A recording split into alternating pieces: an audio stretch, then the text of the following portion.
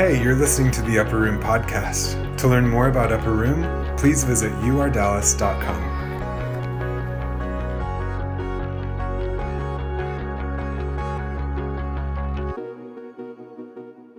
I've been stuck on this thought that there is only one person that could ever set me free or heal me with a touch or a word or deliver me from darkness or make me whole or fix my broken heart. Just one. And there's just one man in all of eternity. You know, and there's this moment in Revelation 5 where the angel stands up and he's the Father's holding a scroll, and the angel stands up and proclaims in a loud voice, "Who is worthy?"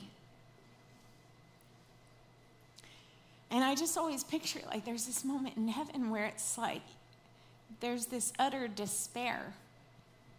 There's this like, I know heaven's not in despair, you know, don't get on my case about my theology, but there's just this moment of silence where it's like, there's no one. And then the elder looks to John because John starts weeping because he can feel that despair, and he says, "Stop weeping, because behold, the Lion of the tribe of Judah, he's conquered, and he's worthy." And I just feel this sobriety that when we come into this place and we're worshiping, like these, I mean, Julian's biceps, like, they're so cool, you know? It's like, we're so cool, but it doesn't matter a flip because there's only one Jesus. And I love you, I'm sorry. There's only one Jesus. And on that day, when we stand before him, there will not be Upper Room there. There will not be me there for you. Michael won't be there. Julian's biceps won't be there for you. It's just Jesus. And whatever you have cultivated and known and followed and built a history with, that's what will matter on that day. And I'm not talking about getting into heaven, but I'm talking about the most important moment. I just felt on my heart, Paula, is it okay if I just embarrass you for a minute? Can you stand up? Everyone say hi, Paula. Hi, Paula. She just stopped me before and let me know that she's being sent out as a missionary to Mexico this week.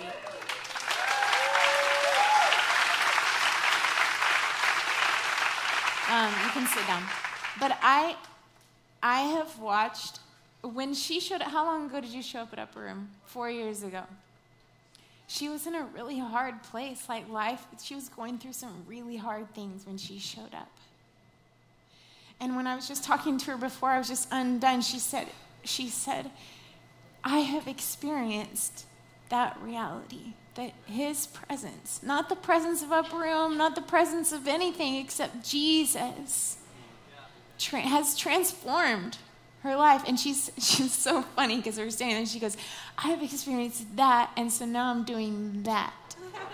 She's going out from this place because of what Jesus has done. And I've watched with my own eyes this transformation happen in her life. And it's been amazing. And I just want to encourage you, if you're new to this house, if you want to get plugged in, if you're wondering what this is all about, this is all about Jesus, all about getting to know Jesus, all about ministering to him, all about letting him transform your life. Literally, she's not the same person. And if you will give yourself over to what God's doing, she did the residency, she's in the prayer room, she's gone through different trainings that we've had. If you will give yourself over to that, watch what Jesus will do. Like, you won't recognize yourself. In the best way. In the best way. I want to talk to you about obedience. Favorite topic.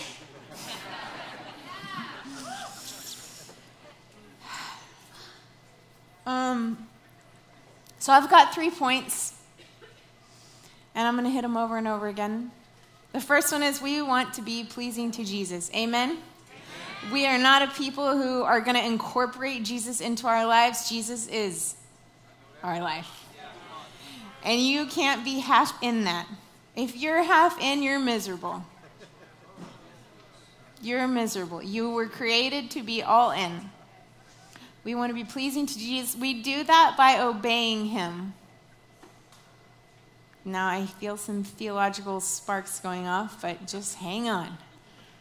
And it's in obedience that we find rest. Michael talked about Sabbath rest last week, and it was so good. There was a lot of practical things about actually taking a 24-hour period to rest. It's a commandment. And if you don't obey it, we're going to put you to death. Just kidding. But it was taken that seriously in the Old Testament. And so I have to think that it's important today. But I wanted to talk to you about rest inside your soul. And I think obedience is a key part of that. I know that it is. So I want to tell you about a dream that I had a few months ago. This is what sparked this word that I'm going to be sharing with you tonight. In my dream, I was a bride. I was getting married. And I was in a bridal shop, and they were bringing me gowns to try on.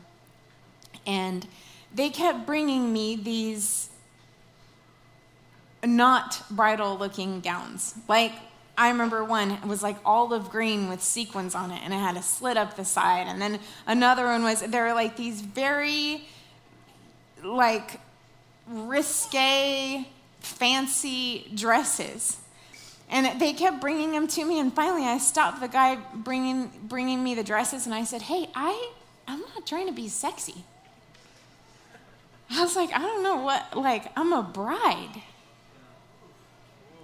I want to be beautiful.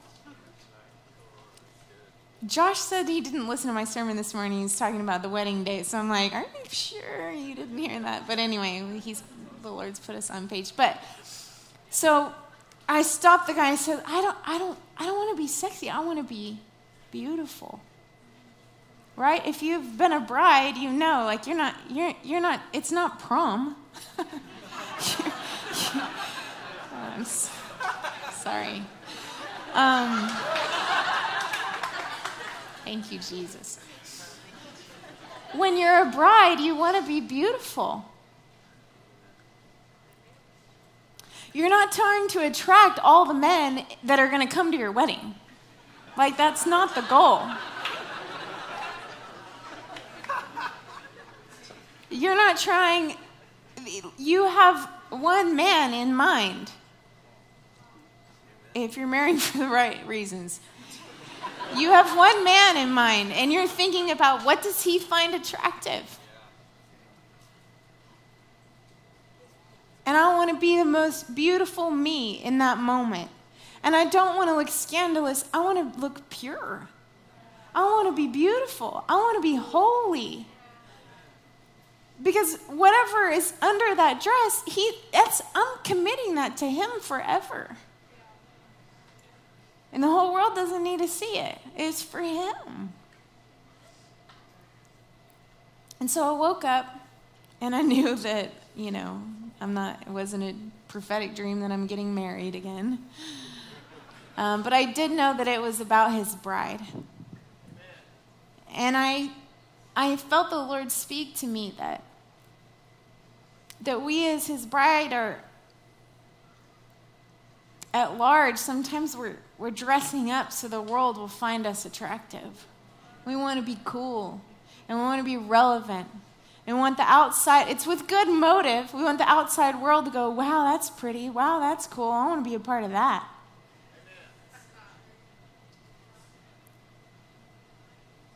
And we find ways to water it down or angle it so it's cool and appealing. And it doesn't work. Number one. Number two, we're missing the whole point. I'm just so over being cool. I don't know when I got over it, but I'm real over it. But I want him to be captivated by me.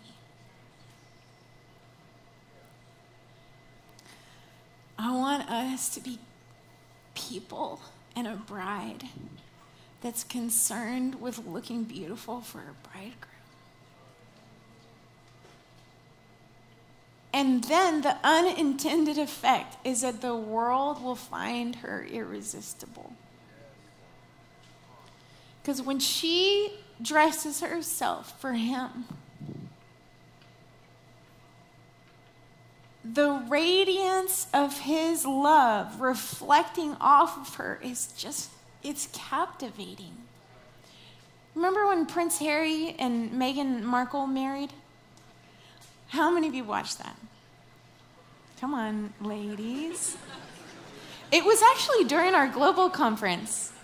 Because I remember I was babysitting a friend's kid that day, like in between services, and the girls were all glued to the TV, like, are they gonna kiss? Are they gonna kiss? They were just like this.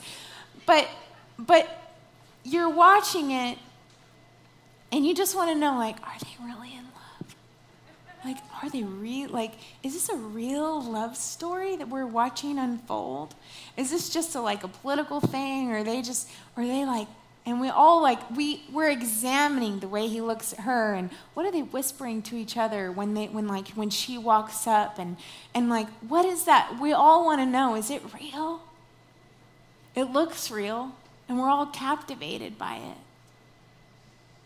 And I promise you, the world, when the bride is in love with her bridegroom, focused on pleasing him, the world will find it irresistible. And what is pleasing to him is so far from what's being relevant or cool. It's so different. But it's what we are made for. It's what we're destined for. And I feel like there's a level of unrest in a lot of hearts and lives because we're trying to still make it cool. We're trying to still do it our own way. And then yet we're like, oh, but I want to be pleasing to Jesus. And so we're in this weird tension that we weren't made for. And it causes anxiety. And it causes frustration. It causes unrest. It causes insecurity in a big way. I'm so tired of that. The fear of man,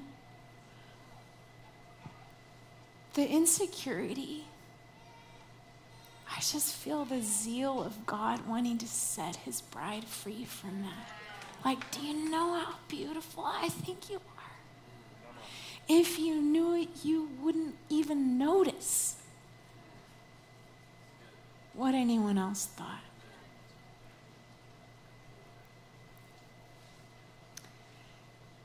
In Matthew chapter 3, Jesus is going to be baptized by John the Baptist. Just a minute, think about this with me. Jesus. If you grew up in church, you should know, why was John baptizing people? For what? For the repentance of sin. Okay. Rewind. Jesus, the Lamb of God, comes to John and says, I need to be baptized by you. Does he have sin? Did Jesus have sin? No. Why did he need to be baptized? Why was it important? Let's look. Let's look at Matthew chapter 3.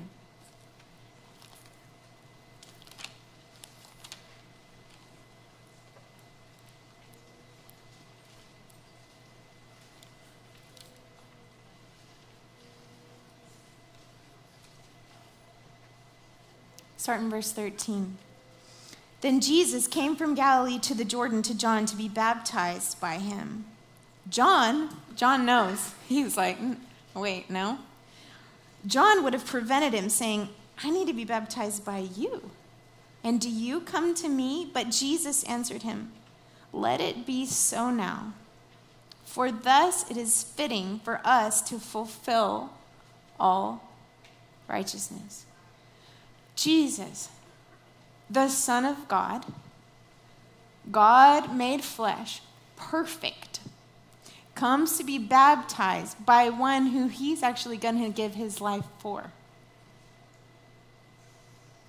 Why?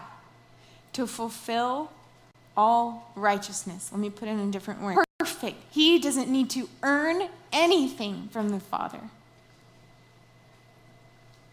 But he comes in submission and obedience. It was important. Why? Look what happens. So then John consents in verse 16, and when Jesus was baptized, immediately he went up from the water, and behold, the heavens were opened to him, and he saw the Spirit of God descending like a dove and coming to rest on him.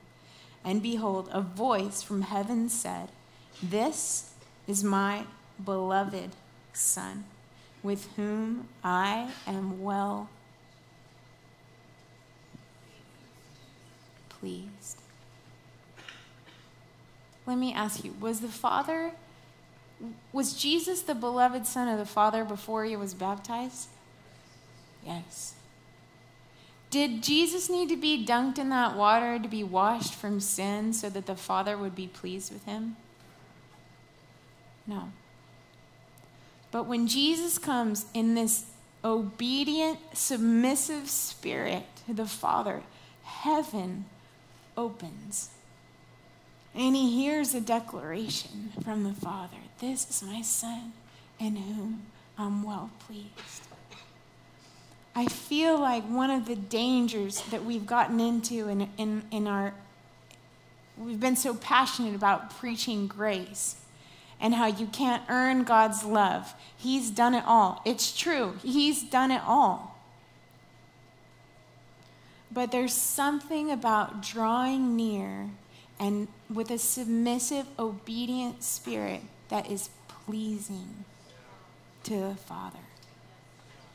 And I don't want to, I know you don't either, but I'm not interested in living a life where I try to figure out what all I can do on my own that he won't get mad about.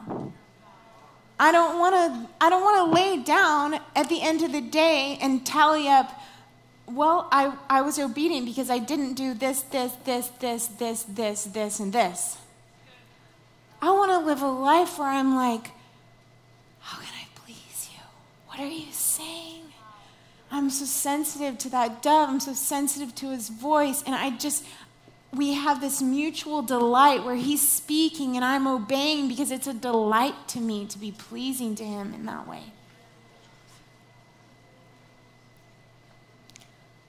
I just feel this call, like there's this upward call to grow up.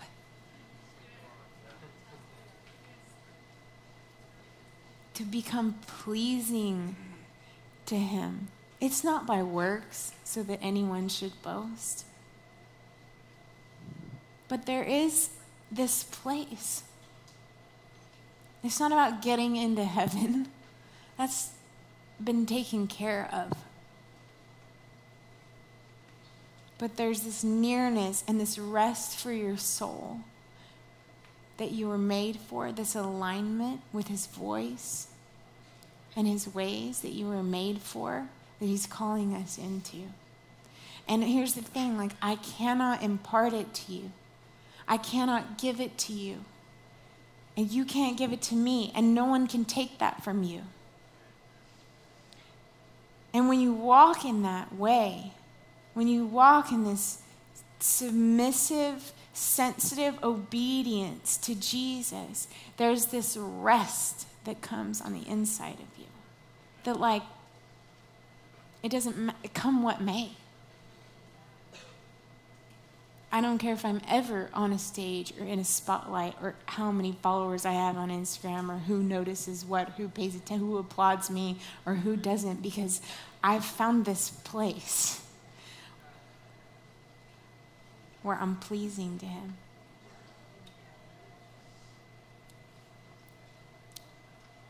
We want to be pleasing to Jesus. We do that by obeying him. Look at John chapter 14.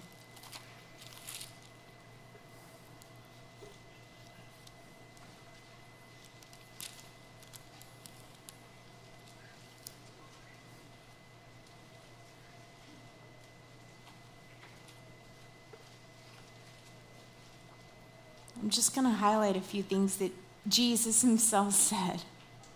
Ready? John chapter 14, verse 15. If you love me, you will keep my commandments. Let's read a little further in verse 16. And I will ask the Father, and he will give you another helper to be with you forever, even the Spirit of truth, whom the world cannot receive, because it neither sees him nor knows him. Listen, when you give a yes, every time you give a yes, it's not like a random thought that he talks about the helper. If you love me, you will keep my commandments, and I'll send a helper. Meaning, yes, and then here comes this helper to come empower your yes, to come and meet you in all the risk and the everything that obedience requires of you. Here comes a helper. This sweet intimacy that you can have in that place. You can go do it your own way, but I don't recommend it. Look at verse 21. Whoever has my commandments and keeps them, he it is who loves me. Jesus said that he defines love for him by obedience to him. He said it. If you love me, you'll keep my commandments. Look at verse 23. If anyone loves me, he will keep my word, and my Father will love him, and we will come to him and make our home with him. Look at verse 31. But I do as the Father has commanded me, so that the world may know that I love the Father. See, Jesus modeled it for us. He did all kinds of things in obedience to the Father. You know, he said, I only do what I see my Father doing. I only say what my Father is saying. And so we know that everything he did in this alignment, in this obedience. And he did it. Why? Verse 31, but I do as the Father has commanded me, so that the world may know that I love the Father. And so when you and I walk in obedience to Jesus, the world will look and see, wow, she loves Jesus. Maybe you don't even have to say that. Maybe it'll just be recognized by the life that you're living. Wow.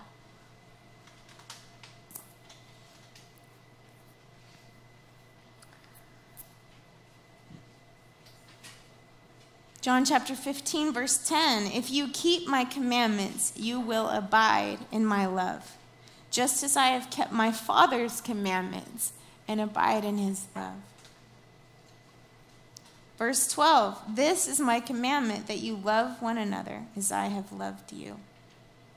Greater love has no one than this, that someone lay down his life for his friends. You are my friends if you do what I command you. So we want to be pleasing to Jesus. We do that by obeying, and it's in obedience that we find rest. Hebrews chapter 3 and 4, I encourage you to go study them, but it talks about entering into the rest of God. And he says, today, if you hear his voice, don't harden your heart. Jesus is always speaking. He's always speaking. And he's always inviting us into doing things, saying things, taking all kinds of risks with him.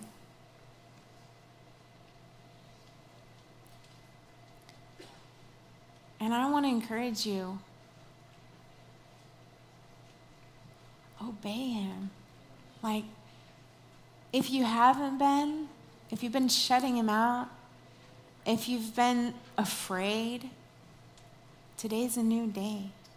Today, if you hear his voice, don't harden your heart. This is what you were created for. I feel like there's just measures of anxiety and depression and confusion and frustration that are going to fall off as we line back up with obeying his voice. You don't have to figure a bunch of other stuff out. In fact, you're free to just do that. What are you saying today, Lord? And if you are having trouble hearing him, you're not sure, just go back to this. Like, do some of the simple things. Rejoice always, pray continually, give thanks in all circumstances, for this is the will of God for you in Christ Jesus. Like, there's a thing that he's speaking.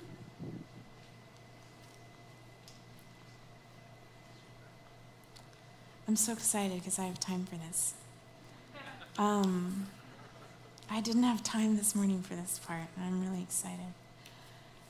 I want to talk to you about Saul and David. You see, when Saul became king, it was because the people were demanding a king.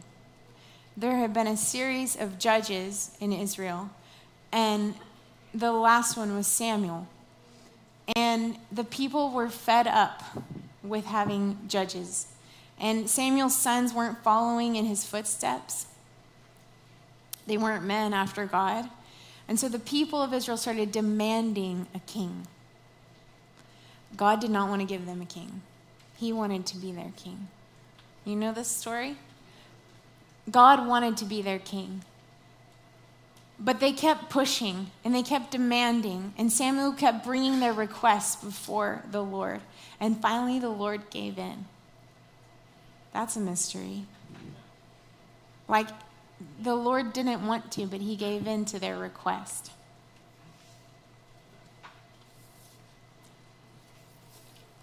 Let's look at that. 1 Samuel chapter 8, verse 22.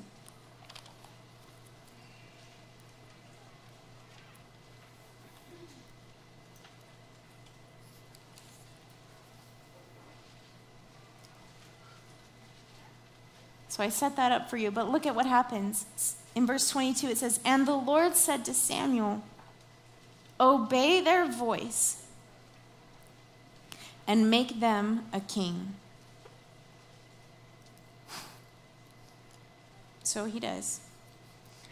We're going to flip over, we're going to skip over and look at Saul's inauguration into being king. This is one of the saddest stories.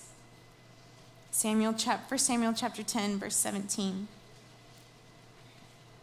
Just follow along with me. "Now Samuel called the people together to the Lord at Mizpah, and he said to the people of Israel, 'Thus says the Lord, the God of Israel, I brought up Israel out of Egypt, and I delivered you from the hand of the Egyptians and from the hand of all the kingdoms that were oppressing you. But today you have rejected your God, who saves you from all your calamities and your distresses. And you have said to him, set a king over us.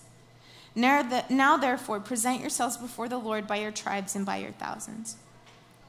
So Samuel does that. And look what happens. Verse 21, "He brought the tribe of Benjamin near by its clans, and the clan of the Matrites was taken by lot, and Saul, the son of Kish, was taken by lot. But when they sought him, he could not be found." Saul's hiding. "So they inquired again of the Lord, 'Is there a man still to come?' And the Lord said, 'Behold, he has hidden himself among the baggage.'" Verse 23, "Then they ran and took him from there. And when he stood among the people, he was taller than any of the people from his shoulders upward. And Samuel said to all the people, 'Do you see him whom the Lord has chosen? There is none like him among all the people.'" This is supposed to be like a great day, right? In a young man's life. And he's hiding in the baggage. They have to pull him out and go, "Here's your king that you've demanded and rejected God by demanding that you have a king."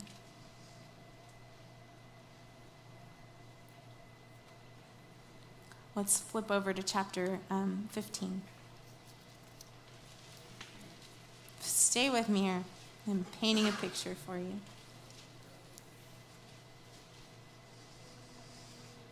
So here's what happens.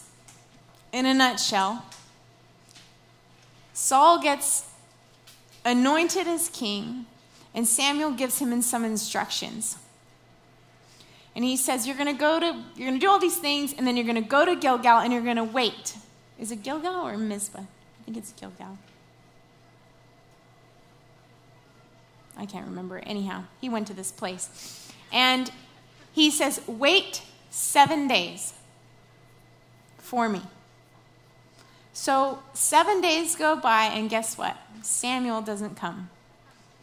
Saul freaks out and takes things into his own hands. Now watch what happens.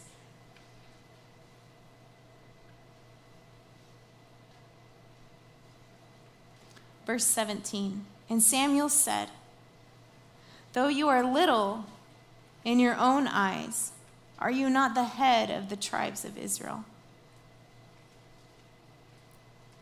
The Lord anointed you king over Israel, and the Lord sent you on a mission and said, go devote to destruction the sinners, the Amalekites, and fight against them until they are consumed. Why then did you not obey the voice of the Lord? And he goes on. And listen to what Samuel says in verse 22. Has the Lord as great delight in burnt offerings? Behold, to obey is better than sacrifice, and to listen than the fat of rams. For rebellion is as the sin of divination, and presumption is as iniquity and idolatry. Because you have rejected the word of the Lord, he has also rejected you from being king.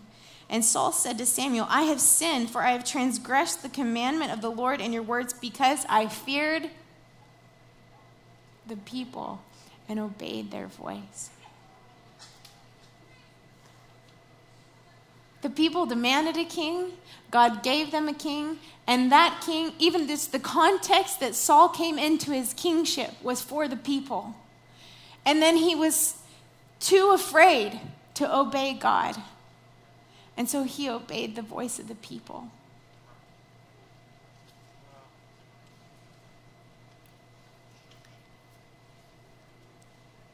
So God rejects him. And then God decides, I'm going to anoint a king for myself. Look at chapter 16. Verse 1, the Lord said to Samuel, how long will you grieve over Saul, since I have rejected him from being king over Israel? Fill your horn with oil and go. I will send you to Jesse the Bethlehemite, for I have provided for myself a king among his sons. So we have two kings. We have a king that the people demanded, and he's rising and falling based on the people's demands, based on their applause or their accusation. And then we have a king that God chose for himself, a king that none of us would have chosen, wouldn't have even known he existed. In fact, Samuel goes to Jesse's house, and he knows that he's supposed to anoint a king of one of the sons of Jesse. And he's like, surely it's this one, surely it's this one, surely it's this one. And nope. Well, who is it? Well, it's the one out there. And the Lord rebuked Samuel and said, I'm looking at what? The heart. See, God trusted David. God found David to be trustworthy when no one was looking. And I think my heart for us tonight, like I love the excitement and I love I can't wait, like when we rush in and we're worshiping, but like I am zealous and passionate to walk with a people who are obeying and walking with God when no one's looking. I want him to trust us. I want us to be a people and a bride that he finds beautiful. And that happens in the places that no one knows. It happens in the middle of the night. And it happens in your car, and it happens in your conversations, and it happens in the way that you act at work, and that's when the rubber meets the road. And when you can walk in that, and when you can choose that lifestyle, this rest comes on the inside. And then when you come into a corporate place of worship or prayer, there's just this sweetness that happens.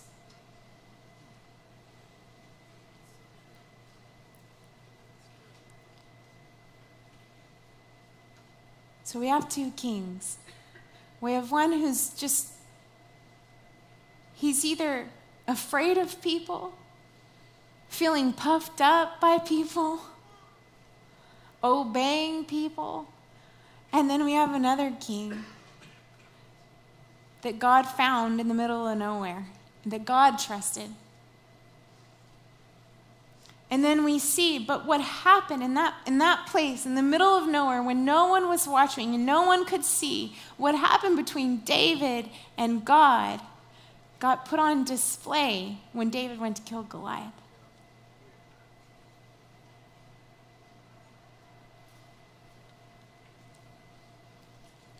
Javanna preached a couple of weeks ago. And when she gets up here and she's burning and she's sharing her heart, and there's just this powerful revelation coming from her, like her words had substance on them. Amen? Well, that didn't come out of nowhere. That came out of the middle of nowhere when no one's watching. And then it gets put on display for Goliath to fall. Because God trusted David, and then David could trust God in the place where no one could see. Look at this. Look at this moment when David kills Goliath. God, he's so amazing. Chapter 17. You guys know the story, but I just love this verse. Verse 37, and David said, "The Lord who delivered me from the paw of the lion and from the paw of the bear will deliver me from the hand of this Philistine." He's going, I know this God. I'm not worried. I know all of you are afraid. But in the public arena, what I've seen happen in the private place, I'm confident. I'm confident that the God who did that for me when no one was watching is going to do it for me in front of all these people. And I'm going to give him the glory. Because I know it's him. It's only him. It's only him.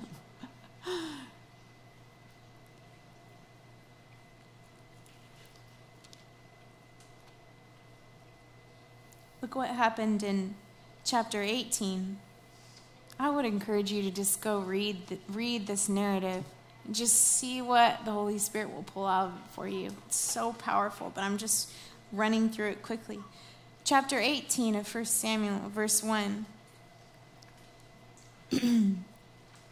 As soon as he had finished speaking to Saul, the soul of Jonathan, now Jonathan, if you don't know, is Saul's son. The soul of Jonathan was knit to the soul of David. And Jonathan loved him as his own soul. You see, when we walk in that confident place with the Lord, when we cultivate that place, people follow. He's like, I saw something in David that I didn't see in my own father. My own father was like tormented by whether people were praising him or condemning him. But this man's different. He's living from another place. And Jonathan followed him, not his own father. It's like, I could follow that.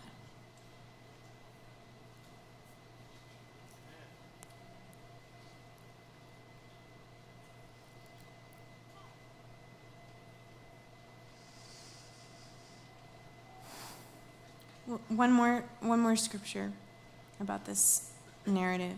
1 Samuel chapter 18, verse 15. And when Saul saw that he had great success, meaning David, he stood in fearful awe of him. Saul was terrified of David.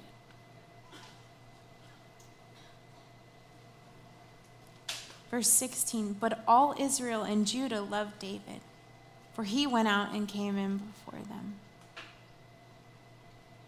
If we'll fix our eyes on Jesus, if we will be locked into our bridegroom and our king, all that that insecurity, all that fear of man, all that people pleasing, all the living by their praise and dying by their accusation will fall off. And then the irony is that then they'll follow. That's the ironic part. The world will be captivated.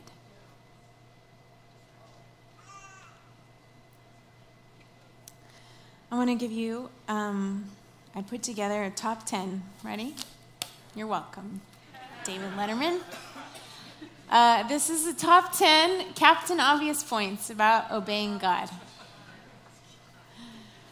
We live by what? We live by faith. Ready? Number 1, it often does not make sense. Amen. Remember all your Feltboard Bible stories? Remember when Abraham was asked to sacrifice his son on an altar? Like, it does not make sense. A year ago, my brother and sister-in-law left a very comfortable life. They were set up, but they left to follow God into an unknown place. And it didn't make sense from the world's eyes. Number 2, it will rarely, if ever, come with an explanation. These are, again, Captain Obvious. But I think sometimes God speaks and we say we're like waiting for confirmation. And really we mean, I want to guarantee that this is going to work out, which you will not get because you live by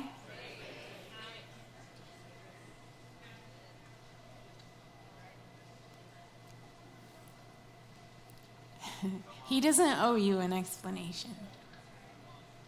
He's God. And as you get to know him and as you obey him, you will find out not only is he God, but he is good. Number 3, it often invites persecution, even by church people, even by your family, even by whomever. Like, that's not wisdom. Why are you doing that?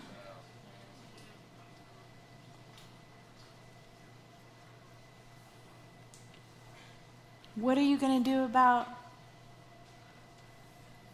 Number 4, it requires faith. Without faith, it is impossible to please God. I learned this phrase from my dad, and I don't know what Spanish-speaking country they say this, but remember I was tormented by a decision at one point in my early 20s, I think, and I said, I don't know, I just want to do what God says. And he said, well, we have this saying, and it's fe y adelante, which means faith and move forward.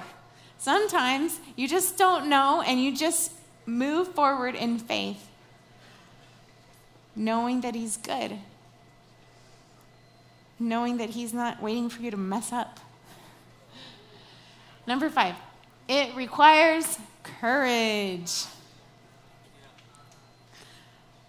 Most of the examples I have from my own life, at least in this season of my life of obedience, have to do with having uncomfortable conversations, like confrontations, doing awkward things.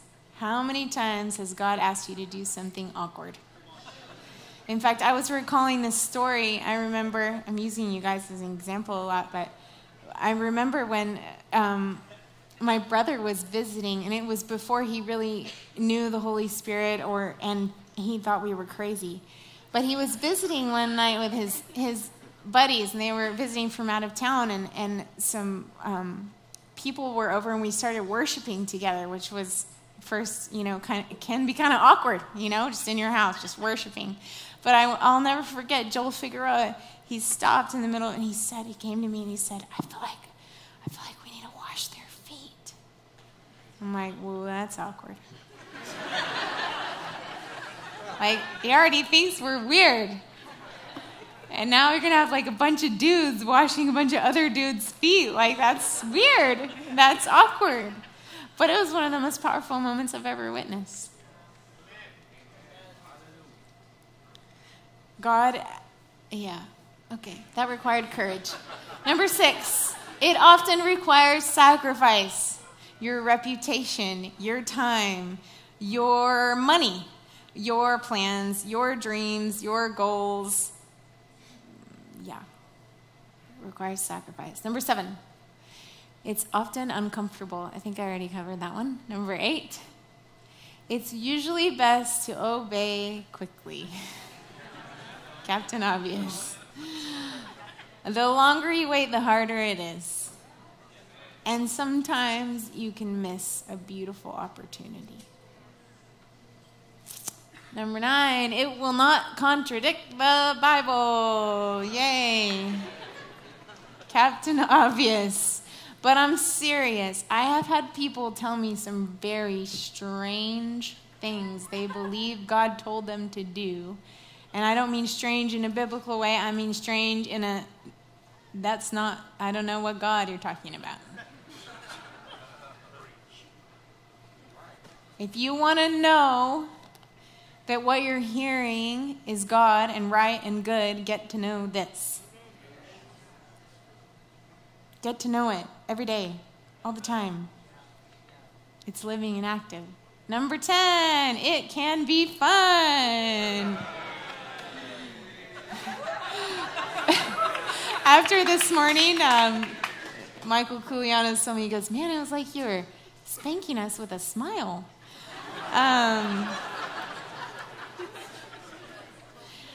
But it is fun. Following God is fun. It's what you were made for. There's this like, asking me to do what? You want me to say this to that person? You want me to go here and move there with no guarantee of, yep. It could be so fun. I don't want to live normal and safe, do you? It's boring. You were created for it. To listen, to have your whole life figured out.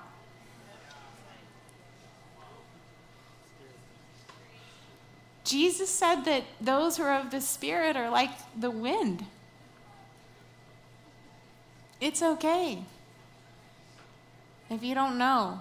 If you're in college or graduating high school or going into college or finishing college, I just want to say it's okay if you don't know anything. If everyone asks you, what are you going to do now? What is your major going to be? What are you going to do now? I don't know. I'm going to follow Jesus.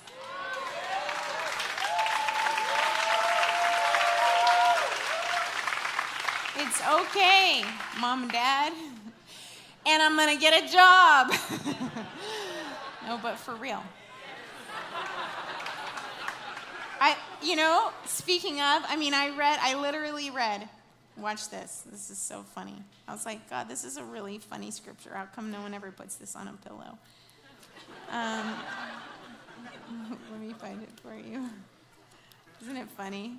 For I know the plans I have for you.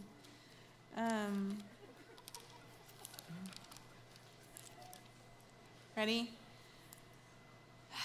If anyone is not willing to work, let him not eat.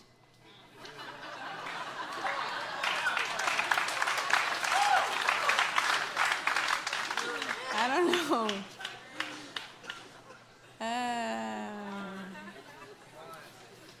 So, you don't have to know, but you can get a job. I'm messing. I know they're going to put up a sign to pick up your kids in a minute, but I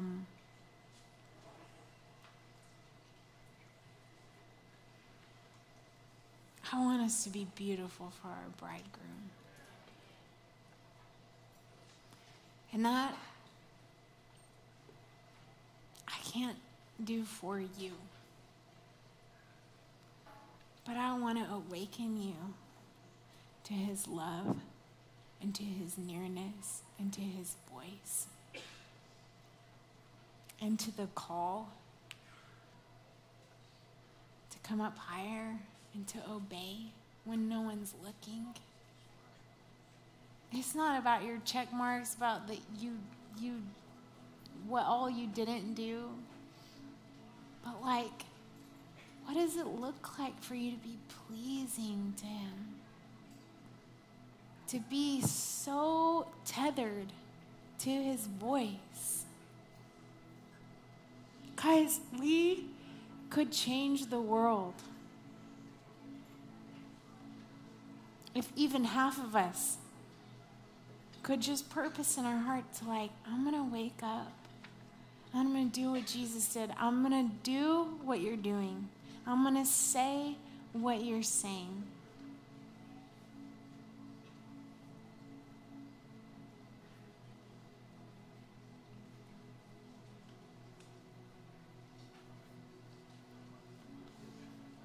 Listen, you are his kids. He wants you to succeed. He wants you to hear his voice. And he wants to empower you to do what his voice is asking you to do. He's a good father. And when you fall down and you don't get it right or you make a fool of yourself, he's just like there laughing and helping you back up. It's okay. He's so good.